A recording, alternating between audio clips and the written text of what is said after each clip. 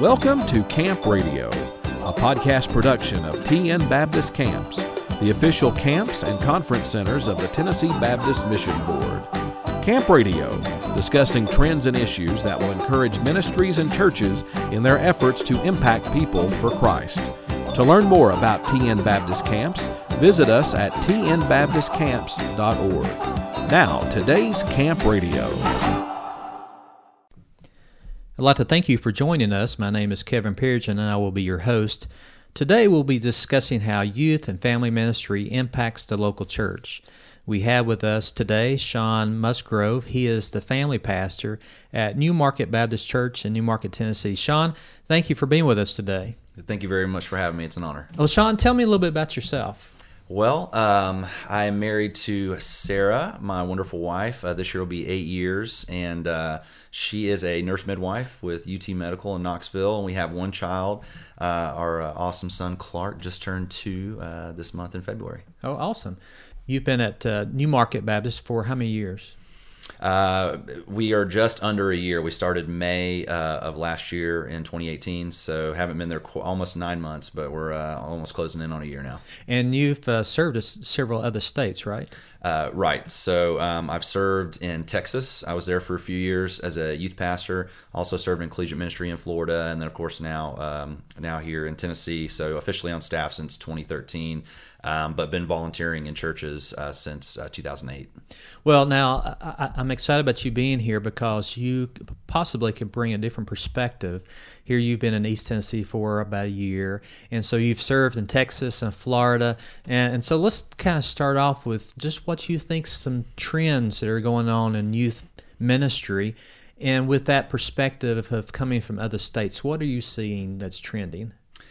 Yeah, so there's definitely, as far as some differences there, Tennessee is certainly in the Bible Belt. A lot of churches here, a lot of kids that have grown up in church, their parents are present, they're here, and it's a little bit different in Texas. For example, there were a lot of students that both parents weren't involved sometimes only one parent was involved, and so there's a huge difference there, and a lot of those kids didn't necessarily, didn't grow up in church or have all that Bible knowledge per se. And so there's different approaches there where you have these kids that have grown up in church and it's kind of mechanical sometimes, going through the motions, and it's hard to kind of build up passion there. And then maybe in ministry in Texas, for example, they're passionate, but they also, they have this sort of need to learn, and you have to teach them that as well. But as far as some similarities, challenges in ministry from state to state, there's definitely sports are huge. I've noticed in Tennessee and Texas, 4-H, livestock, and things that they're interested in. Right. And each area you go to, it's a mission field. You need to be able to assimilate to the community and the culture. Some churches, you're going to have a lot of people from different backgrounds, different ethnicities, different incomes.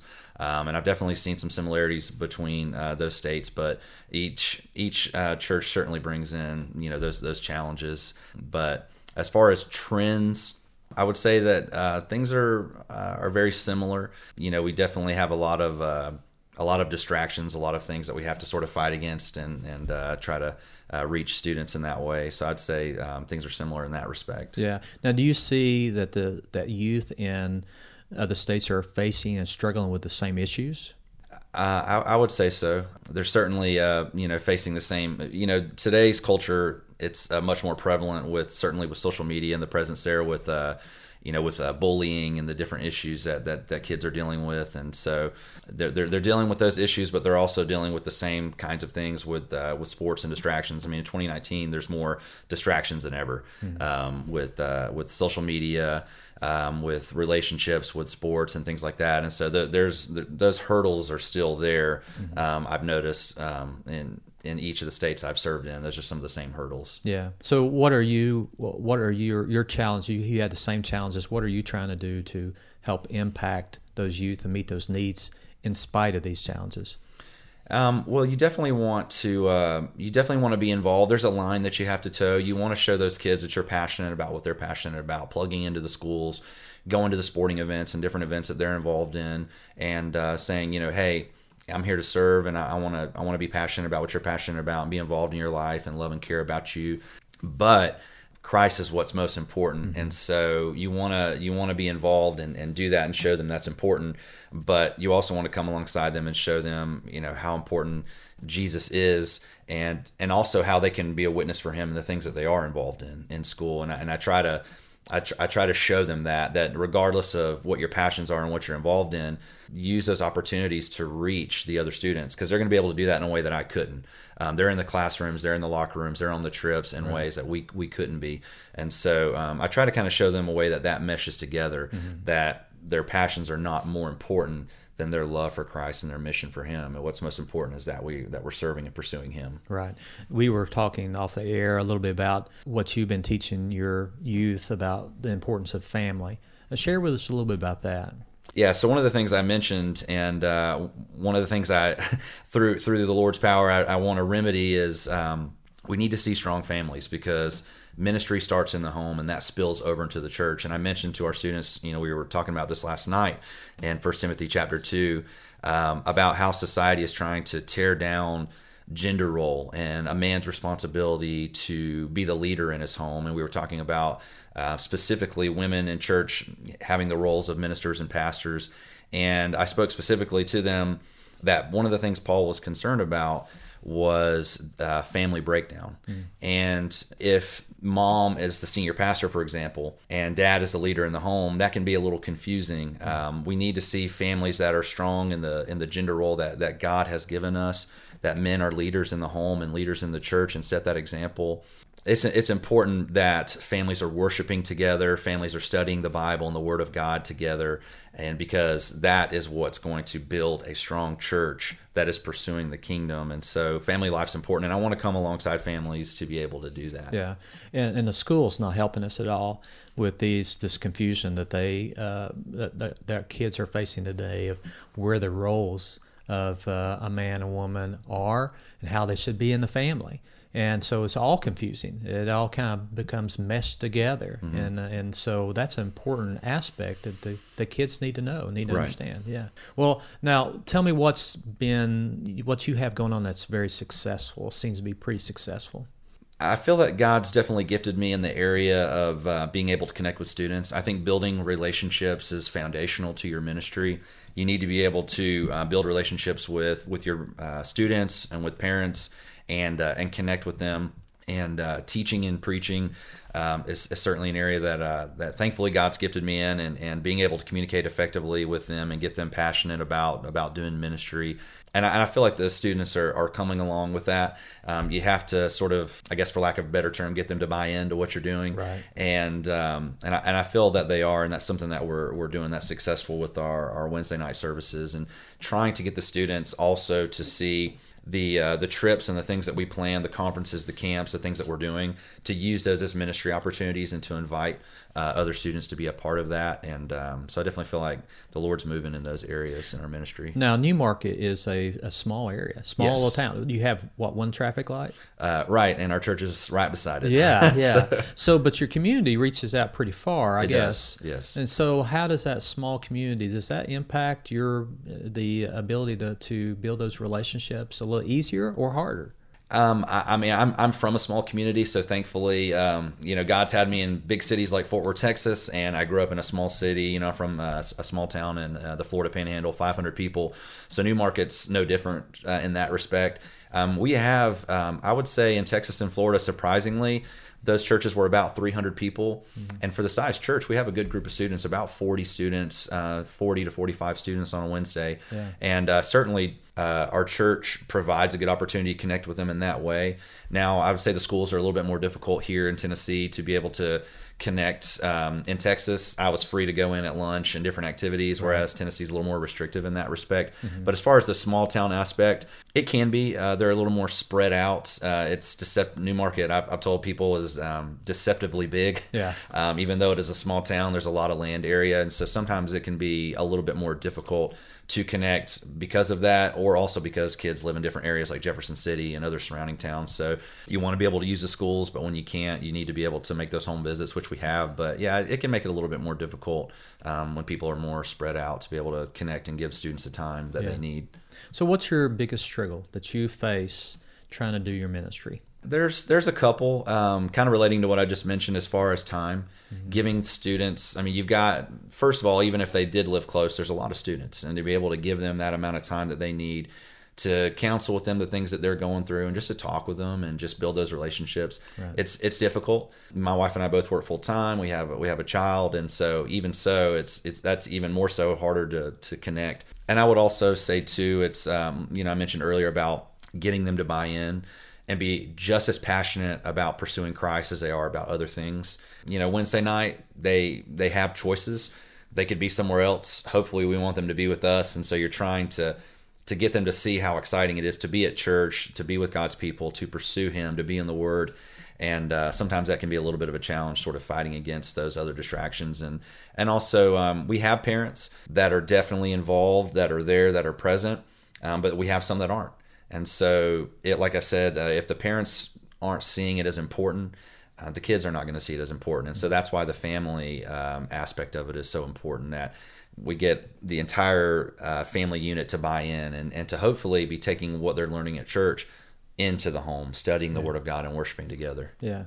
We talk about a lot within the Tennessee Baptist Mission Board about the importance of ministers, including those who work for the convention and ministers across the state, the importance of them guarding themselves, spending time with the Lord. I'm kind of putting you on the spot here, but what do you do that you try to protect yourself from what Satan throws at you, because he wants to defeat you like every other minister to keep you from doing the work that he has for you. And so what do you kind of put in place to help to continue to grow closer to Him and to add that protection? Yeah, no, that's a great point. I think one of the most important things that we need to do as ministers is to bathe ourselves, our ministries, our family in prayer. I think that's an easy thing that can take a spot on the back burner. And because and they mentioned this in seminary too, a lot of times people are like, okay, I'm in class, I'm studying the Word, and I'm in the Word all the time, but they're like, don't let this be your time in the Word. You need to have that private time in the Word, and that can happen sometimes in ministry as well. Right. We're in the Word and we're preparing our lessons and doing Sunday school and all those things, but we need to take time to set aside time personally for that time in the Word, practice what we preach. Ben Stewart, who works for Passion City Church, he did a breakout session when I was in Texas. We went to the SBTC convention, and he said, we're very good as ministers about preaching about things that we're not necessarily doing ourselves. Yeah. And that's true. We can get bogged down just like anybody else, and just because we're ministers doesn't mean our time isn't cut short by things or we're overloaded. And so for me personally, I'm taking time to be in the Word, to pray and protect myself, like you said, because those are the things that are foundational to our ministry. And I think we're certainly open for attack from the enemy if we're not doing what we're preaching, spending time in the Word and praying for ourselves, our family, and our ministry. Yeah, and we really have to. Accountability is always a great thing. We really need to pray for our fellow pastors and ministers because of all the things that they face, and we hear it on the news all the time. And not saying that ministers are not human and they're not sinful people, but there is a certain level of responsibility that God has given us. So we have to work even harder at it. And of course, Satan is looking for more opportunities to defeat us in some way. So talk to me a little bit about, I know you had mentioned briefly about that you're involved in, have some sort of camp connection that you used to do, at least take your youth to camp and people you've been involved in. Tell me a little bit more about that. In Texas and in Tennessee as well. So we connected with Student Life Camp in Texas and did what was called Urban Serve. And it's like the mission camp, but it's a little bit more intensive. And we got to go to Houston a couple times, to the University of Houston, and minister to that city. And I learned that it's the most diverse city in the country. I didn't realize that, but they have the most ethnicity, the most diverse ethnicity backgrounds there. And we got to go and do some backyard Bible clubs and do some food banks and things like that in different ministries, and minister at camp and do that as well. Since I've been here, that's Student Life is real big with New Market as well.